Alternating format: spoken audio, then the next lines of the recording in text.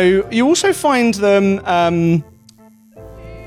in unexpected places. I think one of the things I'm also really interested in with the history of tattooing is not the tattoo histories that are visible, perhaps the tattoo histories that people, as I said, come to mind when you think about mid-century tattooing or post-war tattooing, but the things that we haven't seen, the things that are hidden away.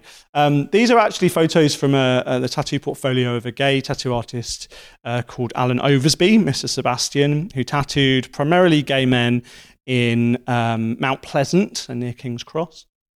Between the late 1970s and the mid-1990s. Many of his clients, and I took out some slides of some very interestingly placed rose tattoos, let's put it that way, on his clients that would have been hidden entirely under 1980s Y fronts, let's put it that way. But the point being that there's lots of tattooing happening underneath clothing, right? Things that are happening in ways that one might not imagine. And I think, again, in general, what I hope to do for the rest of this talk, and certainly in my work more broadly, is to kind of get you to think about not just the tattoos you can see, but to think about the tattoos that you haven't seen. So much of the idea that we have culturally about tattooing is formed and forged by the tattoos that have been visible to us. So where, for example, kings or members of the aristocracy or gay men or women have been tattooed, often it's not been visible. Whereas people who were tattooed, but who ended up working in manual occupations, digging roads or whatever, rolling their sleeves up, or who had their tattoos recorded for posterity in places where historians might go and find those records, those are the kind of tattoos that inflect our cultural knowledge. We only kind of think about the tattoos that we've seen, and I want to try and think about ways we can think about tattoos that are not so visible. I mean, the problem really is, right? So, for example, the classic surveilled populations of tattoo history are criminals, for example. So we can think about criminal tattooing. This is a tattoo taken from the skin of a French criminal sometime before 1920. It's currently at the Wellcome Collection in London. And there's a collection of about 300 of these preserved tattooed skins, many of which feature flowers. Of course, like, criminal tattoos get recorded in records and ledgers. And there is this sense, therefore, that, that tattooing is a primarily criminal thing. So if you go looking for tattooing in a library, you will find more criminal tattooing than anything else. And in some cases, like this one, even their tattoos were preserved, as dry preserved specimens in this case. If quote unquote normal or vernacular tattooing is just not recorded in this kind of detail. Criminologists across Europe, in Italy, in Germany, and France, particularly from the mid-19th century onwards, recorded specifically tattooing in criminal populations. They'd go to prisons and they would record. This is kind of ideological. We'll get to some of this ideological stuff again in a minute. But there's this interesting ideological link, I think, between this idea that criminals in particular have tattoos and the fact that therefore we can kind of use them to decode their criminal behavior. A lot of the impulse by European criminologists in the mid to late 19th century is to record tattoos in order for study, to try and create a typology of criminal behavior. Like what you make of and what criminologists have made of flower tattoos like this is really interesting. They kind of read them, for example, these kind of forget-me-nots perhaps, as like overly sentimentalized, as naive, as romantic, for example. These are some German ones. I like this little guy. All of these would have been drawn from life in prisons in the sort of 1860s and 70s. These ones, the previous ones were from France. These ones are actually, although by a French criminologist, done in a jail in Germany. Some of them are remarkably well rendered. So most of them are quite crude. You can imagine a sort of single needle pricking these designs out, but sometimes you end up with really beautiful things. I couldn't find a higher resolution of this in time, but this is really beautifully rendered drawing of a tattoo from again from one of these German criminal surveys under a kind of Adam and Eve perhaps figure here. looking very kind of, 19th century with the moustache. But this kind of thing, I think if we look at those tattoos I showed you at the beginning by contemporary tattooers, there's a really interesting iconographic continuity there happening. Criminals are also photographed, obviously, in the era of photography. So we get, again, these are French, we get French criminologists. This here, Jean Lacassagne, photographing prison tattooing in France.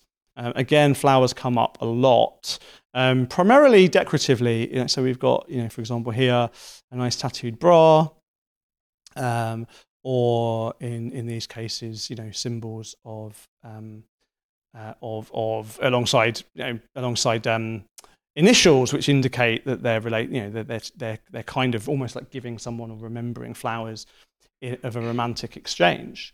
Right, flowers in our Western cultural context are these symbols of love and of romance, and so of course, again, when you're commemorating those on your body, flowers become an interesting and useful shorthand. There's been a really interesting project called the Digital Panopticon, done by some academics out of the University of Sheffield and Liverpool, who took the whole corpus of existing convict databases, so basically prison records, jail records, trial transcripts, and particularly transport records of convicts transported to Australia. And part of the scanning project was to link up the tattoo descriptions on these records. Tattoos were recorded, as I said, for kind of criminological typologies, but also for identification purposes. If you arrested someone and they told you the name was something different, you could compare the tattoo records perhaps to see if it was the same person. And these actually do really interesting things. First of all, and you can play with these, but this is this guy Thomas Della. So you can see here, this is a summary, born in 1727, first arrested in 1804, so very, very young when he's first arrested. And it records his distinguishing marks, so not just scars, but he's got here laurel tree and a flower pot, as well as some scars. And this is actually what the original record looks like. It's not very high resolution, but this is the actual transportation record when he was eventually shipped to Australia. And from these records, we can actually see how popular flower tattoos are. Here's another interesting one. This is a Suffolk jail book. Sometimes you get creative jailers who don't just write down descriptions, but do little sketches.